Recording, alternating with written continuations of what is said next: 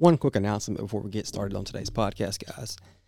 Greg McCoy over at Hidden Gym, he and his team are going to be hosting the 12th annual Show of Strength powerlifting meet, July the 24th in Allen, Texas. Guys, this meet is phenomenal. I can personally vouch for how great Greg and his team are at running a very smooth and entertaining powerlifting meet. It was one of the best experiences I've ever had in a powerlifting meet last year. I competed last year. I'm going to compete again this year. They have a DJ there, which is phenomenal. They're going to cater food, which is very unheard of when you go to powerlifting meets, for a gym to provide food for the lifters and commentators. You're going to have professional photographers and videographers. They're going to have professional guests come. So Big Boy from the Strength Cartel is going to be there. Powerlifter Lauren Alvarez is going to be there. And World's Strongest Man competitor Robert Oberst is going to be there.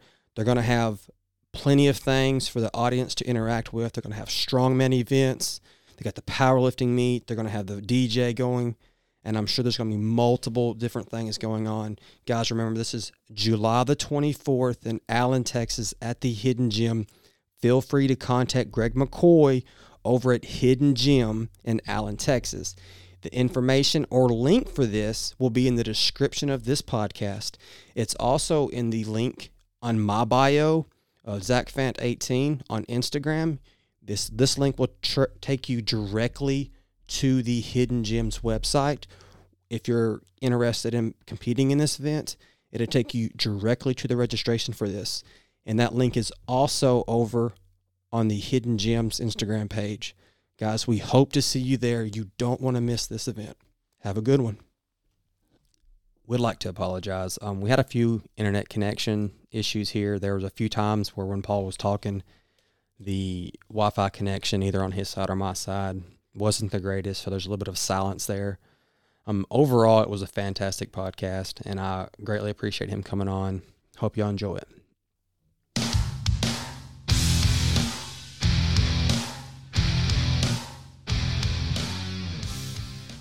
What's up, Paul? How are you? I'm doing well, man. How are you? I'm doing pretty good. It's nice not to have a whole lot going on after work today.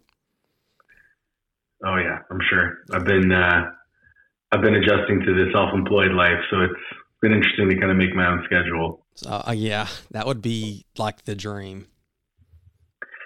It is, but so have you ever heard the expression, something takes as much time to do as you allot for it? Yeah. So that's 100% true. So I'm finding myself, like a couple weeks ago, I felt very unproductive. Like everything was taking me forever. And it was because I was just kind of going with the flow of the day, as opposed to assigning like a specific block of time for each task. So now what I've done is I've gone into my schedule and I've actually like scheduled out hour by hour what I would like to accomplish. And it's been a lot better. And then I can actually, during the downtime in between, or, allotted downtime after or before, I find I'm actually able to disconnect. Because that was the problem. Like one task would run into another, or I would get caught, in between, like on my phone or something like that.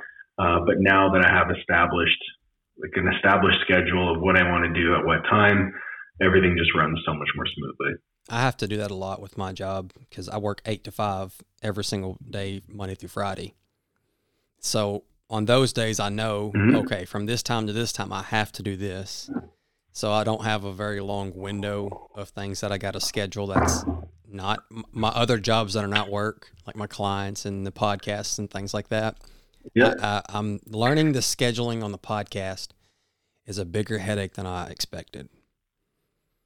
Oh, I'm sure. But as far as like the full-time job goes, I always found it I found it easier to schedule my work when I worked full-time because the full-time job was the scaffolding, right? Like it forced you to be in a place for 8 hours. Yeah.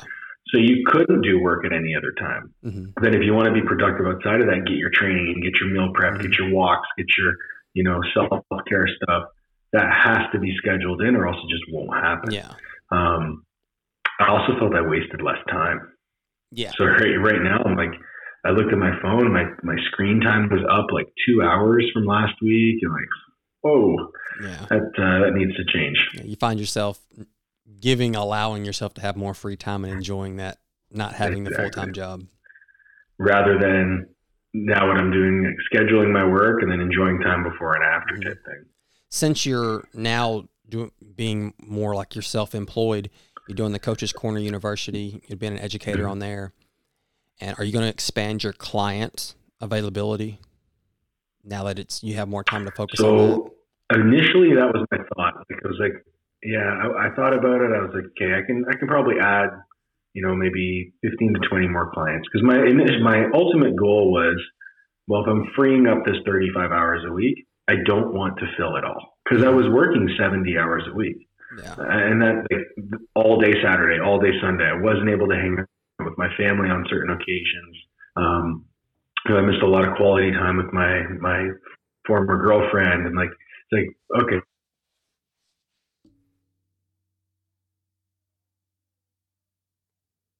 not necessarily focus on expanding my client base, but by providing a higher level of service. Mm-hmm. So working on how can I improve my communication? How can I improve the education I provide the client?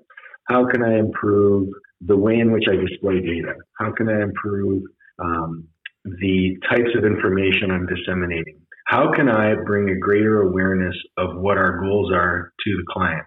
Like that, to me, brings my service to a higher level. In time, once it's dialed in, it will allow me to charge a little bit more. Mm-hmm. And then I can build my business on service rather than volume. Yeah. Because I think as coaches in the online space, it's very, I don't want to say it's very easy, but you see it a lot where people have 100, 150 clients, 200 clients. At that point, especially if you're doing training, you're not coaching anymore. No. You're writing programs. That's all you're doing. If you're doing nutrition, you're really leaving people to their own devices in between. Like that is, like I talk to my nutrition clients, like you'll text me periodically through the week. I'll speak to, most of my clients at least once or twice a week, mm-hmm. plus their check-ins. For my training clients, I'm talking to them at least three times a week, usually 4. The clients that I do see in person, like there's constant communication. So there is no way, if I want to provide the level of care to my clients that I believe is required as a coach, there's no way I can scale my product. Yeah. So that's quality over quantity. Absolutely. Like I don't need to make more money. Like I'm not into this to make more money. I'm into this to provide the best level of service that I can. That's one thing that I try to put out to people whenever I speak or whenever I'm in a mentorship situation is I always want to be output oriented. I always want to put the best out into the world, and the income takes care of itself, mm-hmm. right? Like the concept of when you look at a coach, you want to look at how many clients do they have that they've coached for multiple years. Yeah. How many clients have they taken from a beginner to advanced? How many clients do they turn over? I think that tells you a lot about the quality of service that a coach is providing. And as far as being a business owner, it is much easier to retain a client than it is to get a new one. Yeah, I agree with that. So when you're building out your coaching platform or any business for that matter, being output oriented and focusing on the highest level of service, that's going to guarantee you success in your business. Mm-hmm. I agree with that. For the ones, I'm sure everybody that's going to listen to this already knows who you are. Before we get too much into mm-hmm. it, do you mind introducing yourself and kind of what got you started in wanting to be a coach and what got you started in powerlifting? Absolutely. So I did my undergraduate here in Canada at the University of Ottawa in human kinetics. And during my university career, I started off as a red shirt on a basketball team. Decided I didn't want, as a 5'9" white guy, I decided that basketball wasn't for me. And I transitioned into football, played semi-pro football for a season. And then in the off season, I had knee surgery. And then coming back that next season and going through the rehab process, I think this was my second year of university transitioning into my third year. I went through that rehab process from the knee surgery, and I was like, this is what I want to do. I want to do rehab. And so I focused my studies around that. I focused my studies around sports performance. Every bit of education I did outside the classroom was focused on sports performance and rehab. I started started a personal training at the campus gym. Started prepping a bunch of our seniors for the CFL draft. And then once I graduated, I was like, I want to do this for the rest of my life. So I looked for who was the best college strength coach in the country. That year, it turned out to be Ron McKeefery at the University of South Florida. It was that year right after they had like George Selvey and Jason Pierre-Paul, and they were ranked in the top 4 in the nation. So he won Strength Coach of the Year. I emailed him. I got in touch with Frank Wintrick, his assistant, who's now just left.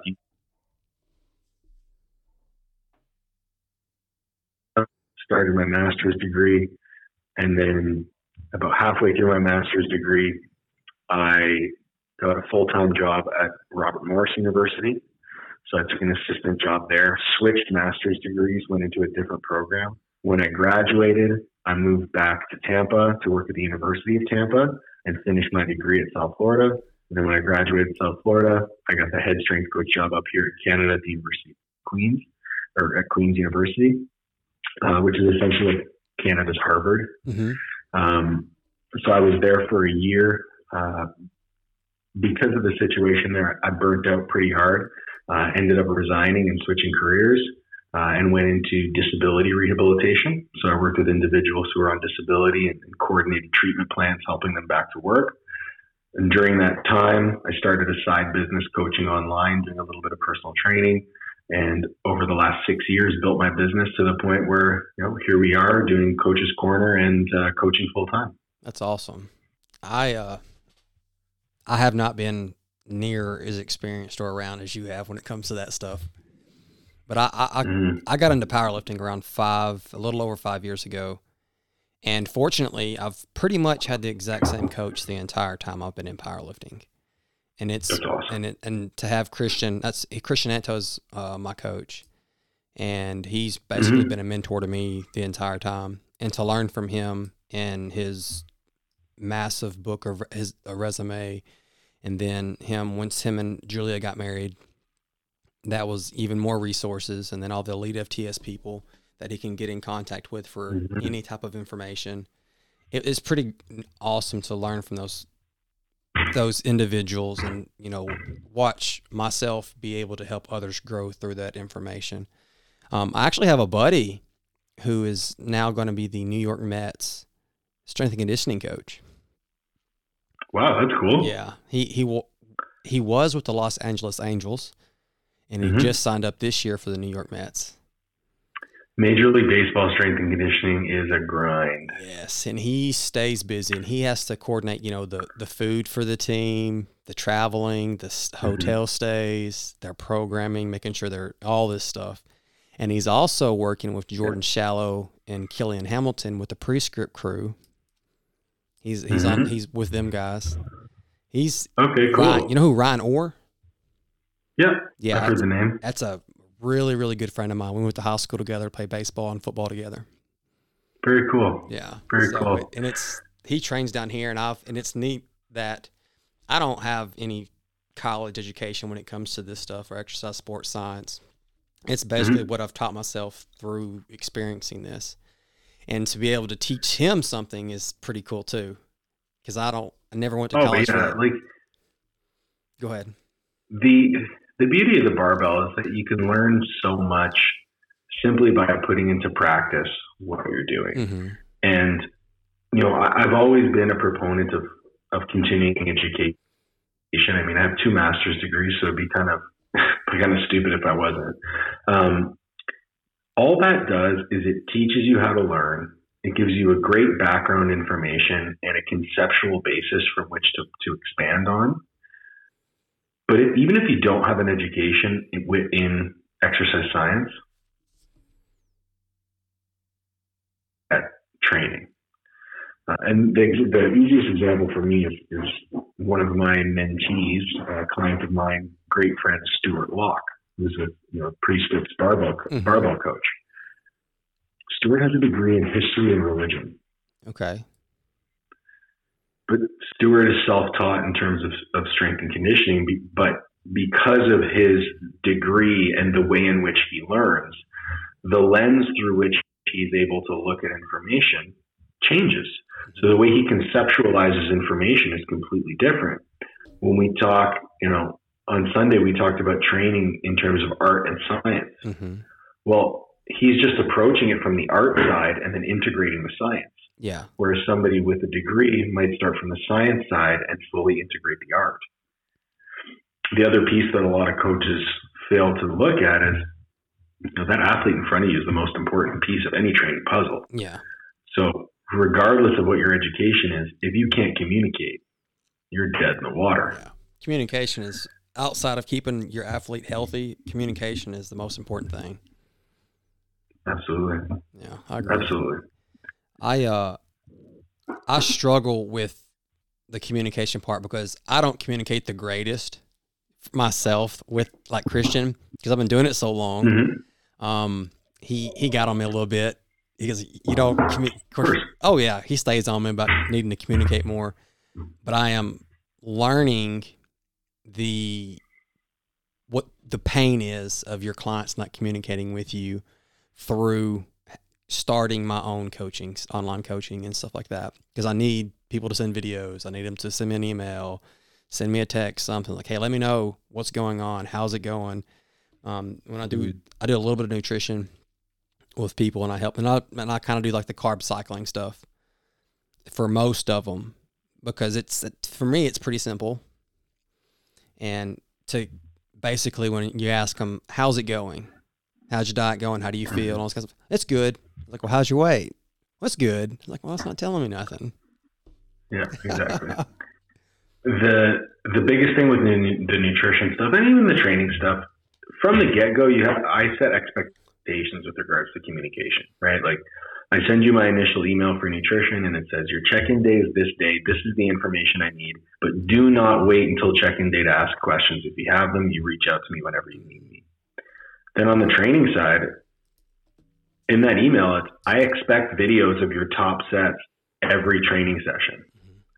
I expect videos of anything that you have questions about. If you're uncertain and the answer isn't fuck yeah, I know what I'm doing, you send me videos of it. Yeah. All right. So the expectation's there. And then on the flip side, you as the coach have to fulfill your end of the bargain. If you're asking for these videos, you better damn well watch them. Yes. Right. You better provide that critique. You better let them know, hey, thank you for sending this. You're doing your part.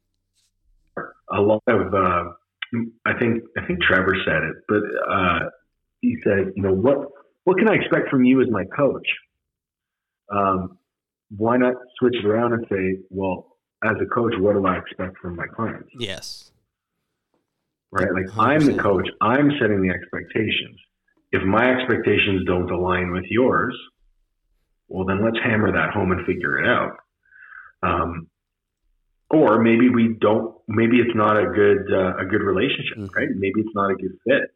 I used to have an ego about that thing, and I wanted to be like, I can coach anyone at any time.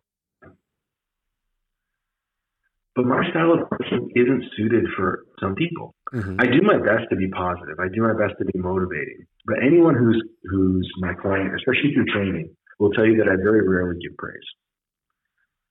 Because there's always something to work on. But when the athlete does something that I've asked them to, they absolutely know that they did the right thing. On the flip side is I ask a lot of my clients. So if as a client, you're not able to step up to the plate, you're going to get really frustrated with me coaching you. Oh yeah. You're going to harp on them. I ask a lot of you.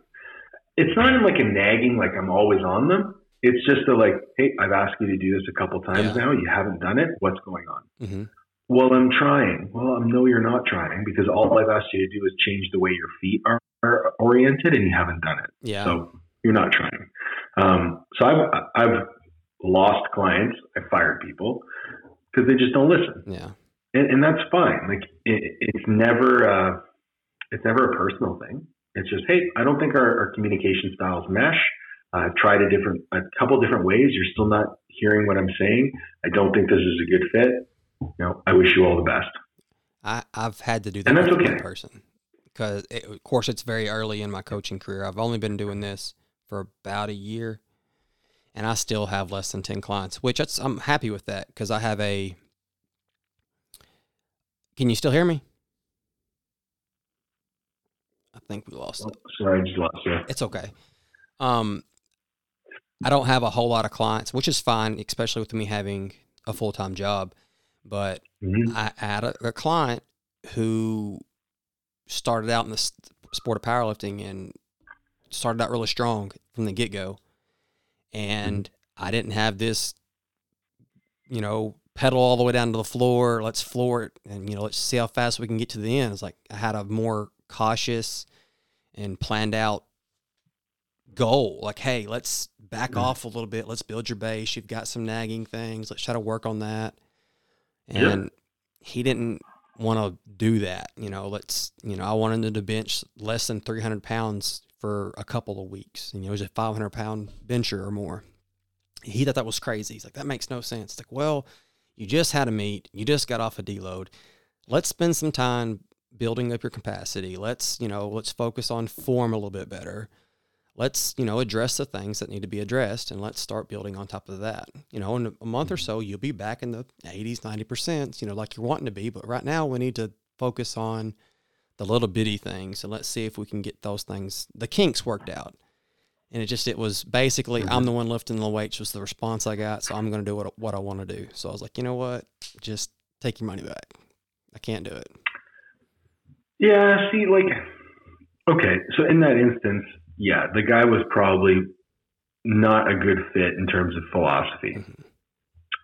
But if I was in your shoes in that position, I would look at myself and say, how could I have done a better job in this position? Mm-hmm. Right? How could I have communicated what I wanted a little bit better? And maybe the answer is I couldn't, but you have to ask the question. Yeah. Right? You have to ask the question of, maybe if I communicated the goals of the training a little bit better, maybe he would have bought in. Maybe if I would have educated him on fatigue and, technique and how that relates to volume tolerance and how that relates to force production and how increased GPP will allow us to do more training later on. Yeah. Maybe if I did a better job of educating, I could have created more buy-in. Maybe. So next time I'm in this position, because I can't change the past, right? Maybe next time I'm in this position, I'm going to do my due diligence to over-explain, yes, to over-educate, and then maybe we won't have the same outcome. What surprised me about it, or maybe you will, and you're just getting back. Yeah. What surprised me about it is, I got him ready for a meet. We sat down, and I basically went over the goal. I had multiple plans, like what ifs, like if this happens, okay, best case scenarios, we're going to go this route. And then at this time, start tapering down PQ for your meet.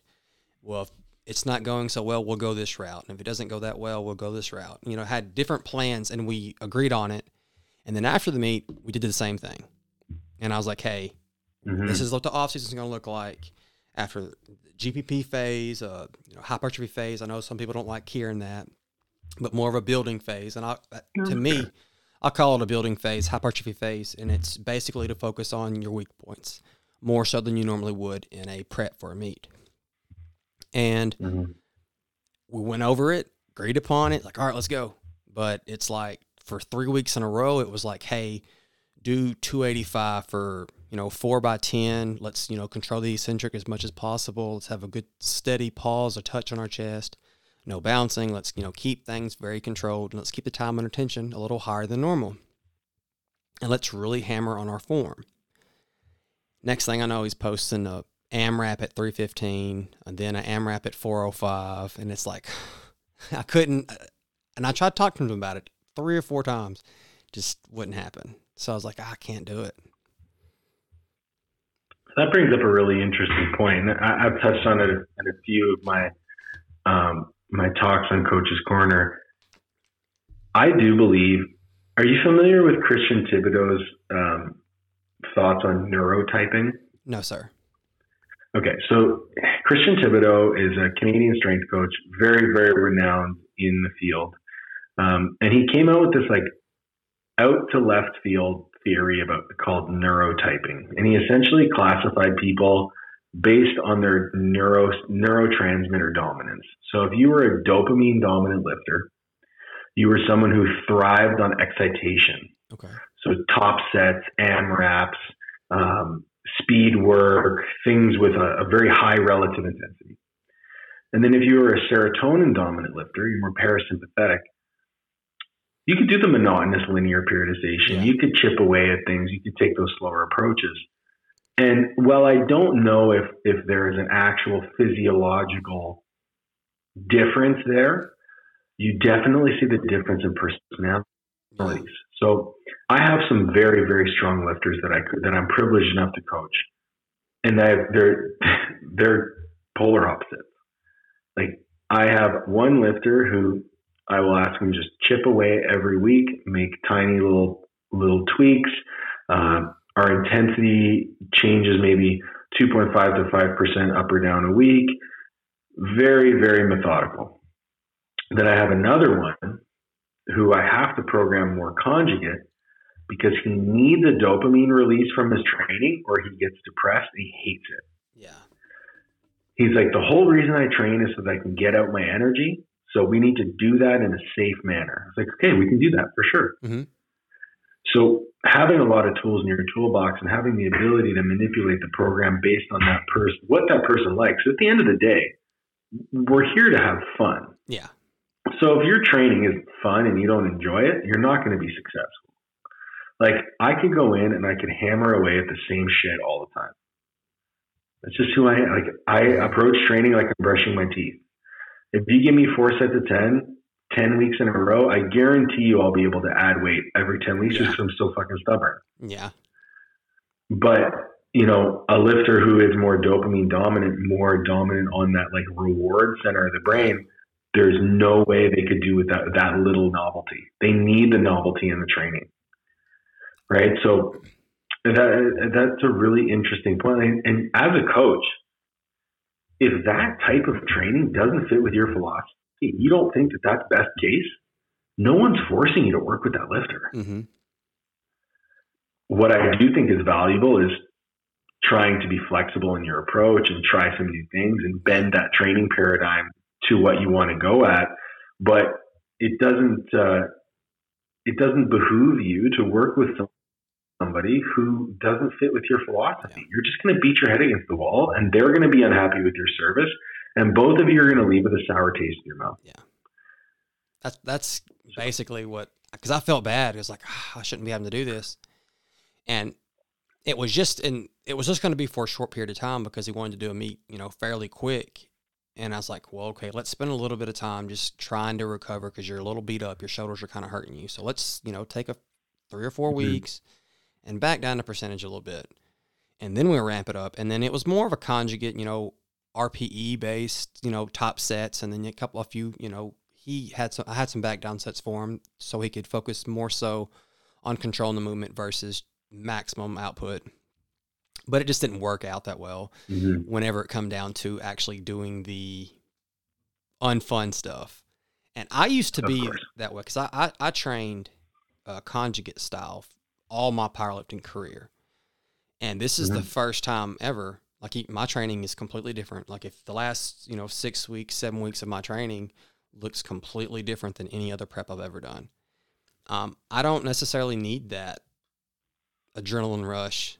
I guess you say dopamine rush anymore.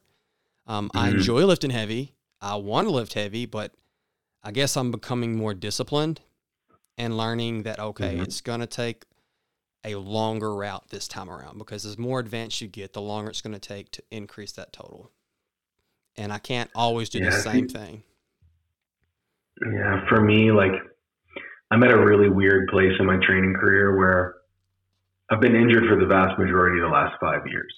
I've been either going through things or, tearing things or coming back from things. And my strength has never really returned to the peak levels it was in like 2015, 2016. And I'm finally in a place where I'm pain-free. I'm able to train as hard as I want to. And every time I decide to go heavy, I PR something. Yeah. So I'm like, I am at the peak of my strength I've ever been in my whole life. Mm-hmm. But in my mind, I'm like, if I decide to meet prep, something's gonna happen. I might fuck this up. Yeah. And I'm also noticing as I get older, I can't go to the well as often. Like, so a couple weeks back, I guess that was 2 weeks back. No, a week back. A week back, I was squatting with the Mars bar. I've never squatted with it before. Essentially, it's like a safety bar, low bar. And I was like, oh, this feels pretty good. I'm supposed to go to a top set. There's a bunch of people around. Instead of doing a top 5 or top 6, I'm just going to do a top 3. I ended up squatting 620 for 3 in sleeves. Goodness. And I was like, all right, like I've never tripled 620 before. That's pretty cool. I guess that's a PR. And I look back, I'm like, the last time I squatted 730, I squatted 620 for a double. And I'm like, okay, well, my best double is 660. So are we going to try to, and I'm in the off season right now, so I'm not peaked. My fatigue's really high. Like my volume in training is really high. So I'm like, okay, well, some good shit's fucking happening right now. Or like last week, I tripled 620 on the deadlift. Yeah. I've never done that before. Really? And so I'm like, and I've pulled 730. So like, I'm very explosive for one rep. Like multiple reps, I typically struggle with. So I'm like, all right, well, I'm in the off season. I'm not peaked, and I'm hitting rep PRs on everything. Maybe I should do a meet. So I'm like, the carrot on the stick is right there for me, and I'm like, just like fighting for it. So I'll probably compete one more time. I'm registered for a meet in October in Chicago. Okay. I'm actually working right now with Catherine Brown from Leone Law to get a work visa to be able to travel freely between Canada and the U.S. So within the next month or so, I'll be getting that together and hopefully be able to apply and be granted my visa. Awesome. And then Tony and I can get together, film more content for Coach's Corner. And y'all thinking you might be doing some seminars and things? That's the goal, to be able to branch out and find new ways to get information to people, to bring people to the website. We think we have a tremendous product, and we just need to get it in front of more people. Yeah. Coach's Corner to me is like, it's the way I feel like as a coach, I can leave my mark. Yeah. I can only coach so many people at once, but I can teach countless. Teaching was actually, when I was the strength coach at Queens, I taught a class. And I taught their strength and conditioning class. And it was my favorite part of the job. Like I sat at the front of the class with my PowerPoint. It was great. Every week now with Coach's Corner, I get to do that multiple times. Yeah. So for me, it's like I feel like I found exactly what I want to be doing, and this work visa is just an opportunity to branch out and bring more people to it. And as the user base or member base of the site grows, we're able to do more things. We're planning a pretty big event for July right now. Trying to get together an education summit the week of July 12th. We're going to bring together between 15 and 20 educators and coaches in the strength and conditioning, bodybuilding, nutrition field, and have them each present for an hour, sell that as a package. And then on the Saturday, we're going to have a nice roundtable discussion with everybody over Zoom. And hopefully we get a great attendance. That'd be awesome. That's ultimately the goal. That's awesome. Yeah, it's just more ways to bring people to the site. Of course, I've been working with y'all just for a short period of time now, but it's a great thing. I'm hopefully it'll keep growing because I enjoy watching it. I enjoy I don't create the content, but it's a nice part of being on making the graphic side of it. It's pretty neat, and I get to absorb it as I create that stuff for y'all. It's nice to be a part of it. It's been fun. Yeah, it's just something. It's something about it. Like I try to, like you were talking about, you get to leave your mark. I think it was last week sometime. there was a post about Tony leaving the sport better than when he was in it, because when he retired from powerlifting, he's now giving back to the sport of powerlifting, and that's kind of what I want to do. I want to be able to give back to the people that are, locally. I've got people around here. I've got a small private gym that I've got members at, Chuck Zone Powerlifting. It's a 1,500 square foot gym. Yep. I built a building on my land, and that's where my gym is. And I don't have to deal with any of those mandates. I don't have to deal with any type of governmental bull crap.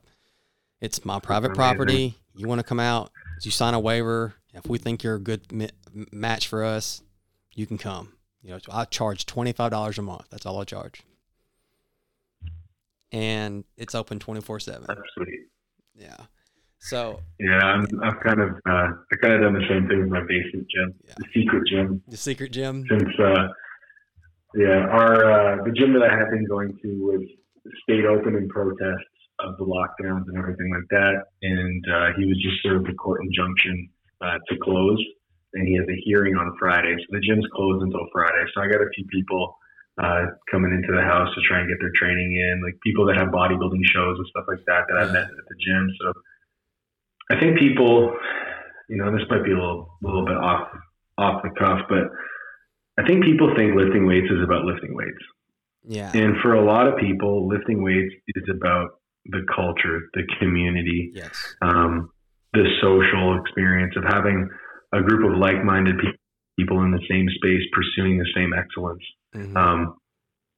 If lifting weights was just about exercise, it would be a whole different story. Yeah.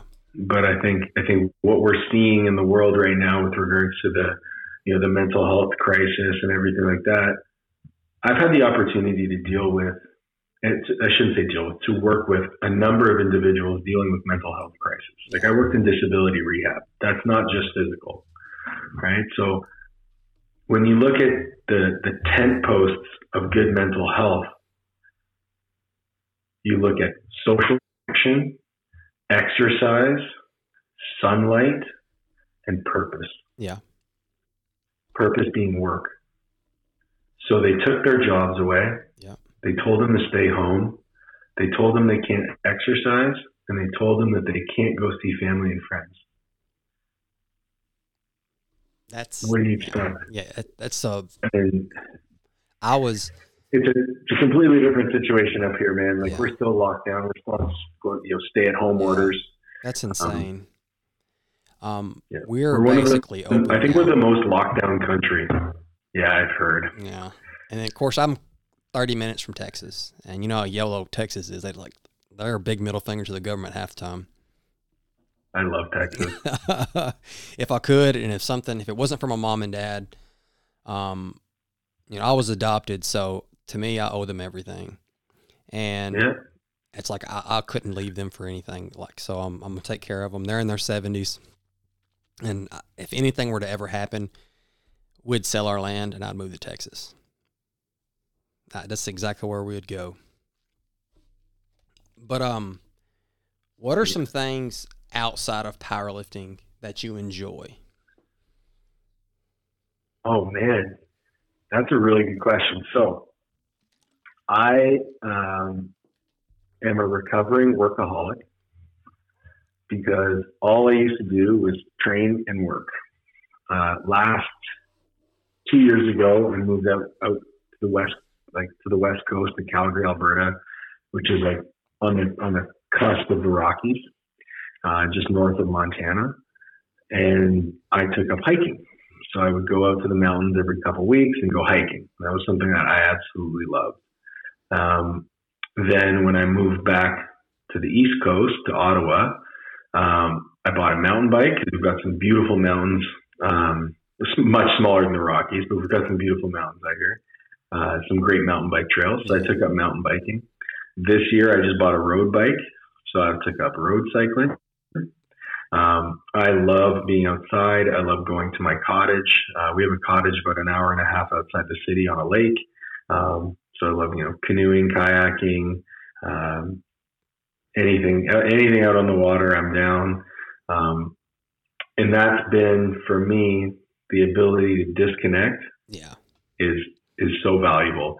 It's something that I've struggled with a great deal, especially over the last couple of years. So I'm learning again. Yeah. I'm learning to enjoy things outside of powerlifting. Powerlifting became my escape. Now it's just something that I do for fun, along with all of those other things. Yeah. I live basically in the middle of the woods. You can throw a pebble somewhere, and that's in the middle of the woods. That's where my house is. I'm right smack dab in the middle of forest and everything. I can probably throw a football and hit my pond from my house. So I love it. And I'm guilty of the fact that I've let technology kind of integrate in my life a little too much. Because when I was younger, I was hunting, fishing. I was outside in the woods, riding our four-wheelers, running around in the woods, doing something. Now I catch myself not doing those things. And I still had to work because supposedly I was essential, whatever that's supposed to mean, during the COVID lockdown. But the way we worked, I was at home every other week working from home. So I was able to do more of those things around the house that I normally would do when I was younger. And I was like, holy cow, I see what we have done. I've kind of, we've been glued to our phones and got just engrossed in social media. And I can, mental health, like 2 years ago, my wife and I lost our son, and powerlifting was my escape. Like, I didn't really deal with it and all that kind of stuff. And I don't know much about depression. I mean, I've never seen a counselor. I had a resource officer when I was in foster care, and that was it. But I dove headfirst into powerlifting, and I shut everybody else in my life off. So over the last year, amongst with the COVID stuff and reading, and like, it seemed like depression and mental health in the last year and a half has become a really, I guess, headlining topic because, suicide rates skyrocketed, and, people, training for a lot of people is very much therapeutic as anything else. And then being around the people, being around that environment, that culture, your friends, your family, and all that kind of stuff. And it made me realize, like, oh my goodness, I've disconnected myself from my wife, from my mom and dad, all these things.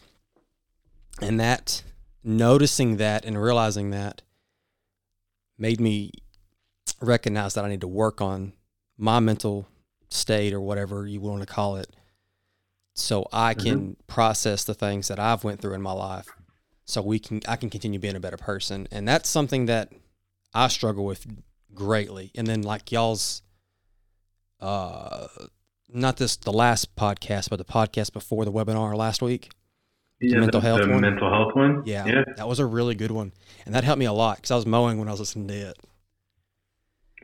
I got a big yard to mow. Yeah, I can imagine.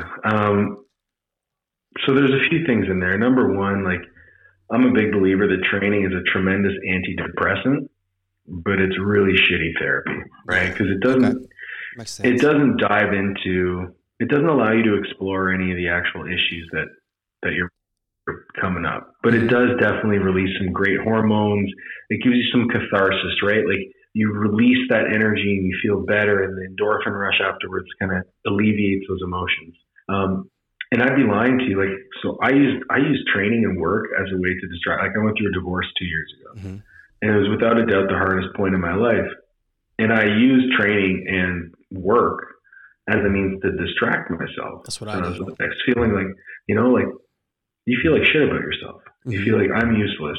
But if I'm able to set this PR, I'm able to make more money, I'm able to feed my ego, then I won't feel as bad. But guess what? You can't run from that shit forever, and that's what you learn.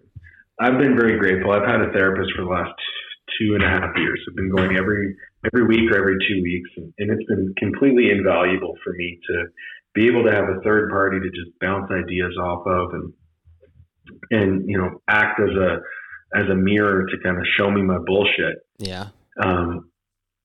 And when you look at what depression is, I think a lot of people use the word depression, but I think what they mean is they're depressing, right? It's a Okay. verb, right? So I don't suffer from depression. I'm depressing. I am acting in a depressed manner because there's a lot on my plate. There is a lot of emotions being thrown at me. I feel heavy. Mm-hmm.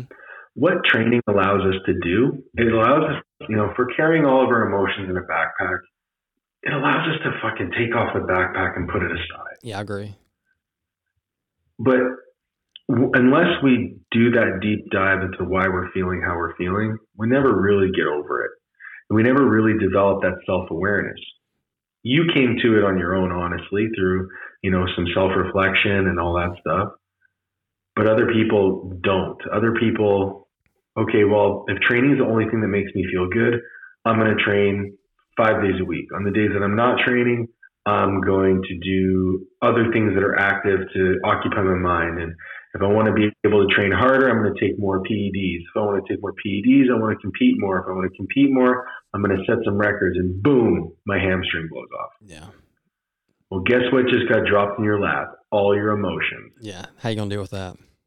How you can deal with that? I was listening to a podcast today, actually, with a gentleman who started a company called Valuetainment. Very, very popular YouTube channel. He's in financial services, and he does a lot of work with like bodybuilding and celebrities and things like that. And he talked about all your clothes came off, figuratively speaking. Mm-hmm.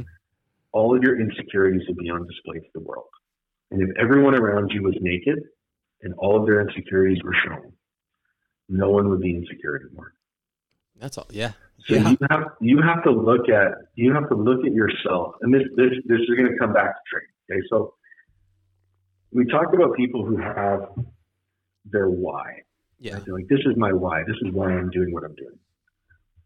Is it really? Because you can't really know why you're doing what you're doing unless you truly understand who you are. That's true. Who you are, what makes you up, what are your insecurities, right? You might say, oh, I'm training to get big and strong. Well, are you really training big and strong, or are you trying to get big and strong to stop people from bullying you because you're insecure about your weight? Yeah. Right? Are you trying to set powerlifting world records because you think you're worthless? Or do you actually want to set powerlifting world records because, you love yourself and you think you're capable of more? Mm-hmm. Our motivations are a direct reflection of our naked self. I can see that. And it just blew my mind. And I put it in my story today. I was like, how about, if you've heard of the book Start With Why by Simon Sinek? It's a very famous book about like business development. Uh-huh. Like if you're going to go into business, you need to know why you're choosing the business that you're choosing. Well, how about instead of starting with why, we start with who? Oh, yeah. Right? Who are you? Who are you at your core? Because until you understand that, you're never going to understand your true motivations. And as a coach, helping people find out who they are, either through challenging them, either through pushing their buttons, either through asking for communication and validation and why, dialing it down from their, I want to lose 10 pounds to, I want to be able to look at my husband while I'm naked and not be embarrassed. Mm-hmm. That is how you get buy-in from your client. Yeah, right? To get them to understand and admit to themselves, this is my call to action. This is my rock bottom. You hear about the person that is morbidly obese and says, I'm healthy at every size, blah, blah, blah, and then they have a massive heart attack. Yeah. Well, that massive heart attack is their rock bottom. So now their why isn't, oh, I don't need to lose weight because I'm healthy at every size. It's, I need to lose weight because I don't want to have another heart attack and I want to live to see my kid graduate high school.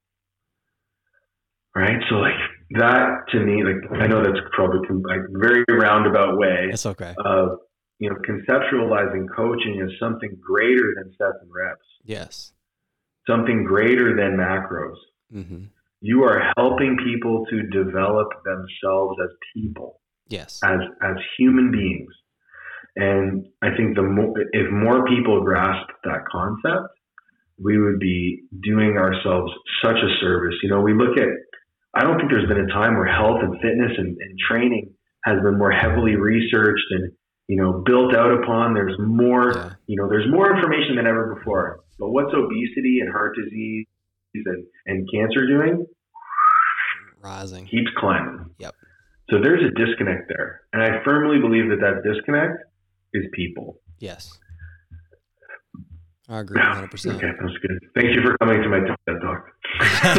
It was a good one. I like, we go off on all kinds of talks and things like that. Mental health is extremely important because to me personally, I mean, powerlifting in itself and the gym and the camaraderie of the people in our gym has helped me mentally, you know. Of course. I mean, working with clients, like about a month ago, like trying to like help each other, help my clients and be more than just someone that sends them a program and being that sets and reps programming coach.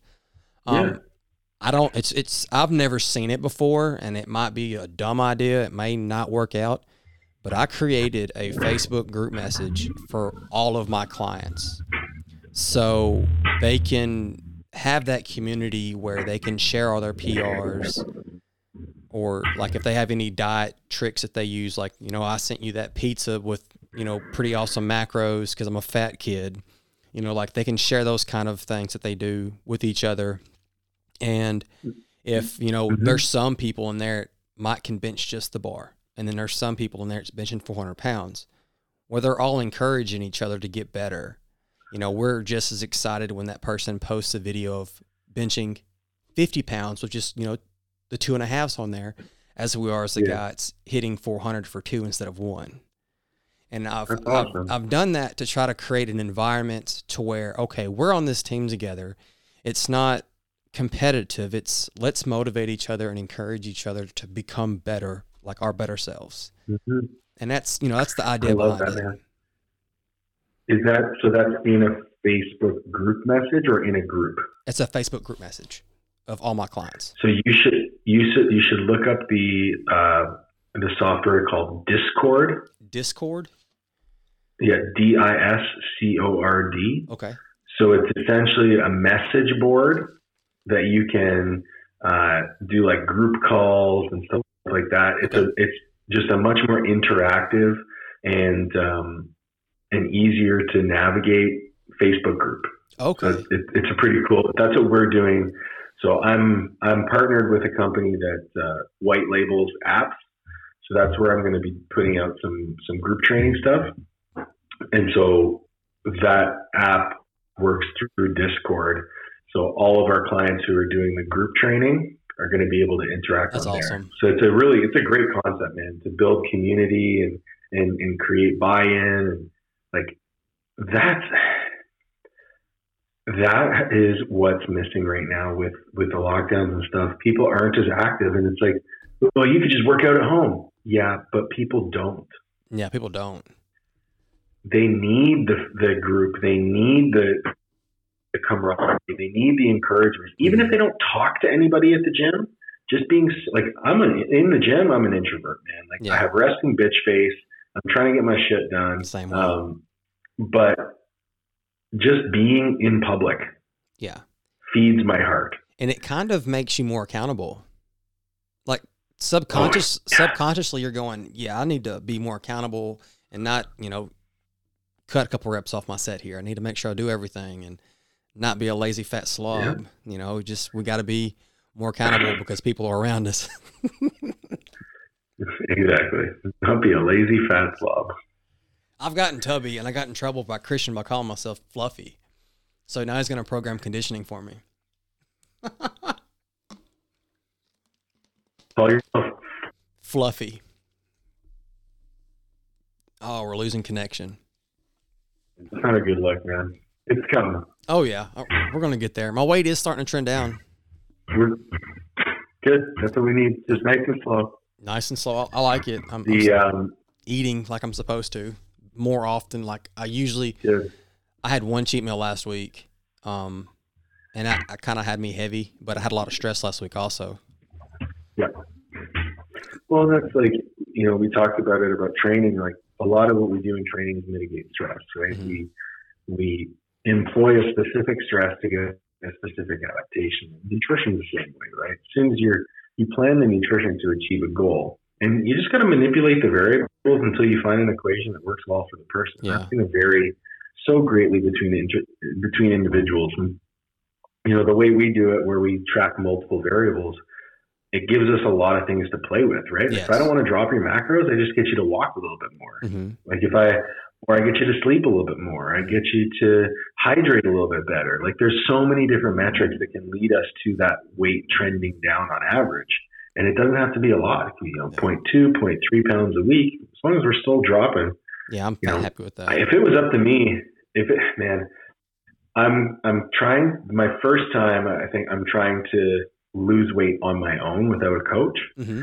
Because usually my default is to diet really quickly. And it's like, I'm just going to suffer through it and say, fuck it. But this time I'm just going to drop 30 calories at a time. Okay. See what happens. So far in 4 weeks, I'm down 1 pound. But that's more sustainable than losing 1 to 2 pounds a week. Yeah. And again, I'm still setting PRs. I look fucking great. Like things are happening. It's good. That's, most people don't have, again, it comes down to patience, right? Yes, sir. I have a client right now.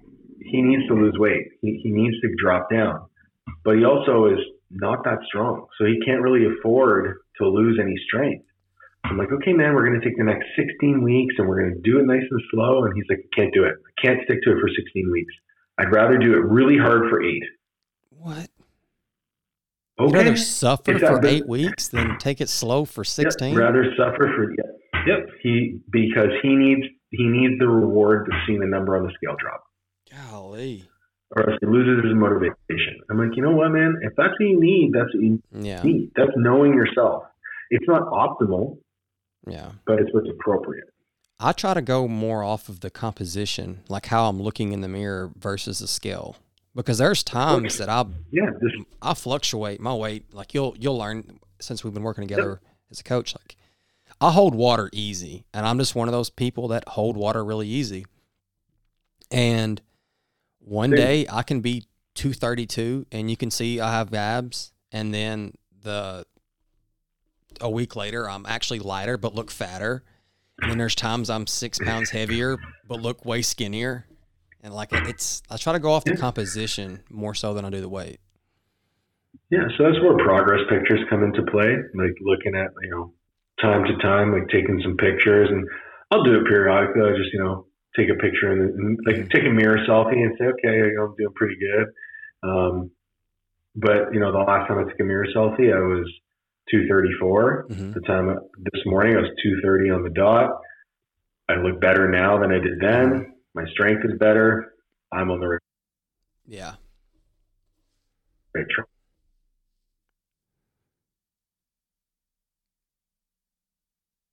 That boils down to the true reason why we're training. We're training to learn who we are, what we're made of, to test our mettle, mm-hmm.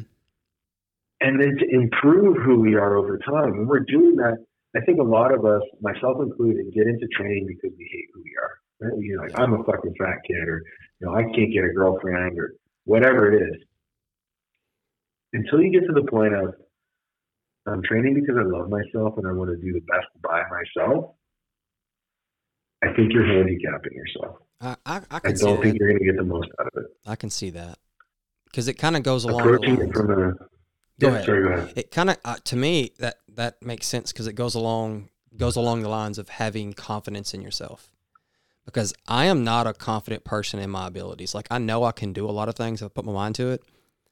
But like again, my coach and my friends, my wife, the hardest time for the meet for me is if I get a reward and they're calling my name. That's the hardest time for me, is getting recognition or being noticed.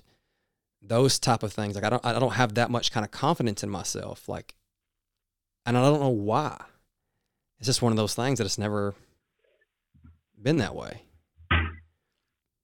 So confidence comes from competence, right? So you build confidence based on your competence in achievement. So the more you achieve, the more you realize you have the evidence that you can achieve. Mm-hmm. And then over time, you kind of acclimate to it. Getting recognized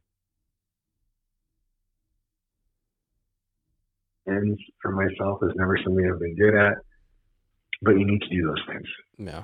You need to take the time to say, hey, I did well. And that doesn't mean that you should be complacent. That doesn't mean that you should be, all right, I'm good enough. There's always growth to be had. Yeah. Right? There's I don't know if we call it a legend, but there's a story of Sisyphus, who was punished by the gods to push a rock up a hill perpetually over time. And anytime he got to the top of the hill, the rock would roll to the bottom. And there was a French philosopher named Albert Camus who philosophized that Sisyphus was smiling while he was pushing the rock up the hill because he had purpose. Yeah. So even though he would never get to the top, because he had the task and the purpose of perpetually pushing that rock up the hill, he was happy. So to me, that signifies that during this whole thing of training, nutrition, self-care, mental health, you have to find happiness in your process. Yeah. You have to find happiness in the steps taken to get to the top. Because every time you reach one level, the rock rolls down and you got to push it to the next level. And then you got to push it to the next level. Yeah. And there is no destination in this life except 6 feet under. That's true. You get two numbers on your gravestone. The day you're born. The difference between the day you're born, the day you die, and everything in between is a dash. Yeah. And so what are you going to make of that dash? That's interesting way to look at it, because there's it could be however long or however short it's going to be. Make the most out of it. You're never guaranteed anything in this life. Mm-hmm. Like I made a post about entitlement because, I think especially with these lockdowns, we're seeing a lot of people entitled. This business didn't make it safe for their customers and blah blah blah. Yeah, well, no one fucking forced customers to walk into that store. That's right. And people expect that the world should be bent at their whim when they don't feel comfortable about something, and that if I do something that offends you, it's my fault, and a whole bunch of shit like that.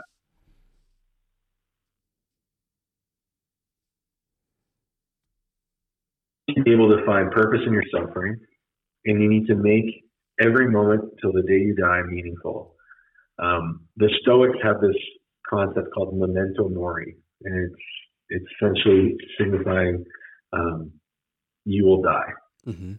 So live your life as if you've died already, and everything is bonus. That is awesome. That is very true. Yeah. So when you go through a divorce, you read a lot of weird shit. And you figure out what resonates with you. Yeah, I haven't went through divorce. I've been married 6 years. But we lost our son a couple years ago. Awesome, man. But yeah, which is tragic. I never read. I'm not a reader. I wish I was. I need to get better at that. But it changed me, and I think for the better. In some ways, the process of grieving it and dealing with it, I was not a better person during that time. I think it made me a worse person because I was already a quiet introvert. I'm very to myself. I don't talk much, with even my wife. She knows that I'm not a very talkative person, but it made me even less talkative. It made me more internal. You retreat. Yes. And I've always been that way all through my life. The same year, and I'm not trying to get all sad. My biological father passed away. And my biological mother passed away, all in the same year as we lost our son. That's heavy. Yeah, so that was a very difficult and challenging year. And obviously through that time, I guess going through that, I wasn't a better person. But now looking back at it, and I'm still dealing with it, but I can say I am a better person now than what I was then when I was in the thick of it. Looking back, it's like it's experiences like that in life, like divorce or anything, death in your life, that that can go two ways. You can allow it to affects you completely negatively and you just ruin your life, or you can let something be, something that can encourage you to be something better or grow from it and learn from it. Absolutely, man. And that's resilience in a nutshell. Yeah. And when we look at, bringing it back home to the subject of training, that's why we train. We train to build resilience in our bodies and minds. We train to force artificial stress on ourselves. Mm-hmm. We should be grateful that our lives are so comfortable that we have to artificially stress ourselves. Yeah. And that's first world problems to a T. Exactly. One book that I think you should get, just a second.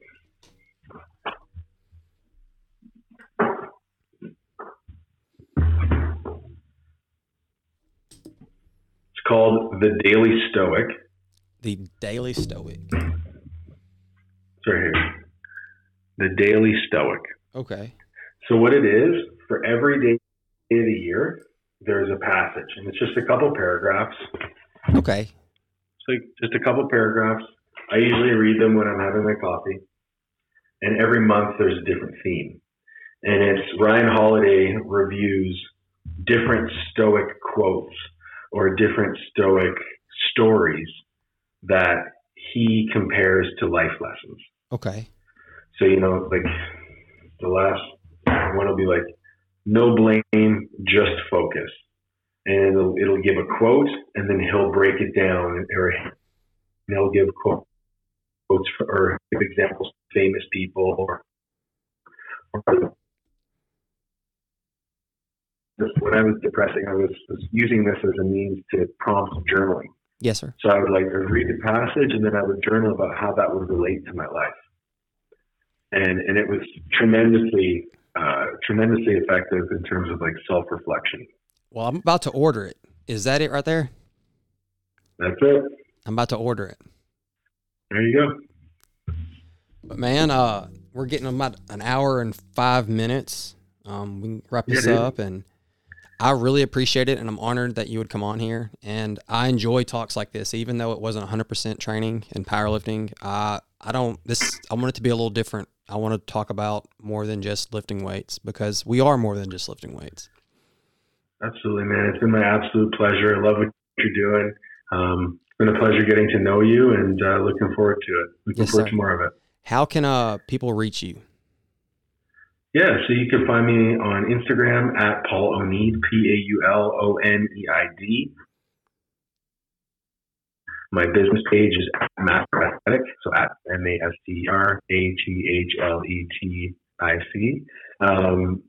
at Coach's Corner U. And if you're interested in my app, MetriLife, which is a lifestyle monitoring app that helps you with your habits and behaviors, you can find that at MetriLife_. Sweet. You should be expecting your shirt in the next week or so. I have no idea how long it's going to take to get to Canada. Can't wait. Actually, I have to check my mail in the last little bit, so I'll go check my mail when I go on my walk in a second. Supposedly, it was supposed to be there Saturday, but I told Ashley, I was like, I don't think that it was going to get there to Canada in a week. I have no idea. I don't know if they're going to. You know what? You never know. Tony sent me a package once, and it got to me in 2 days. Golly. It's different, man. So now I have Chalk Zone shirts in Tampa, Hawaii. Oh, nice. Yeah, going to be one now in Canada, and then all over Texas and Arkansas. I hand them things out like candy.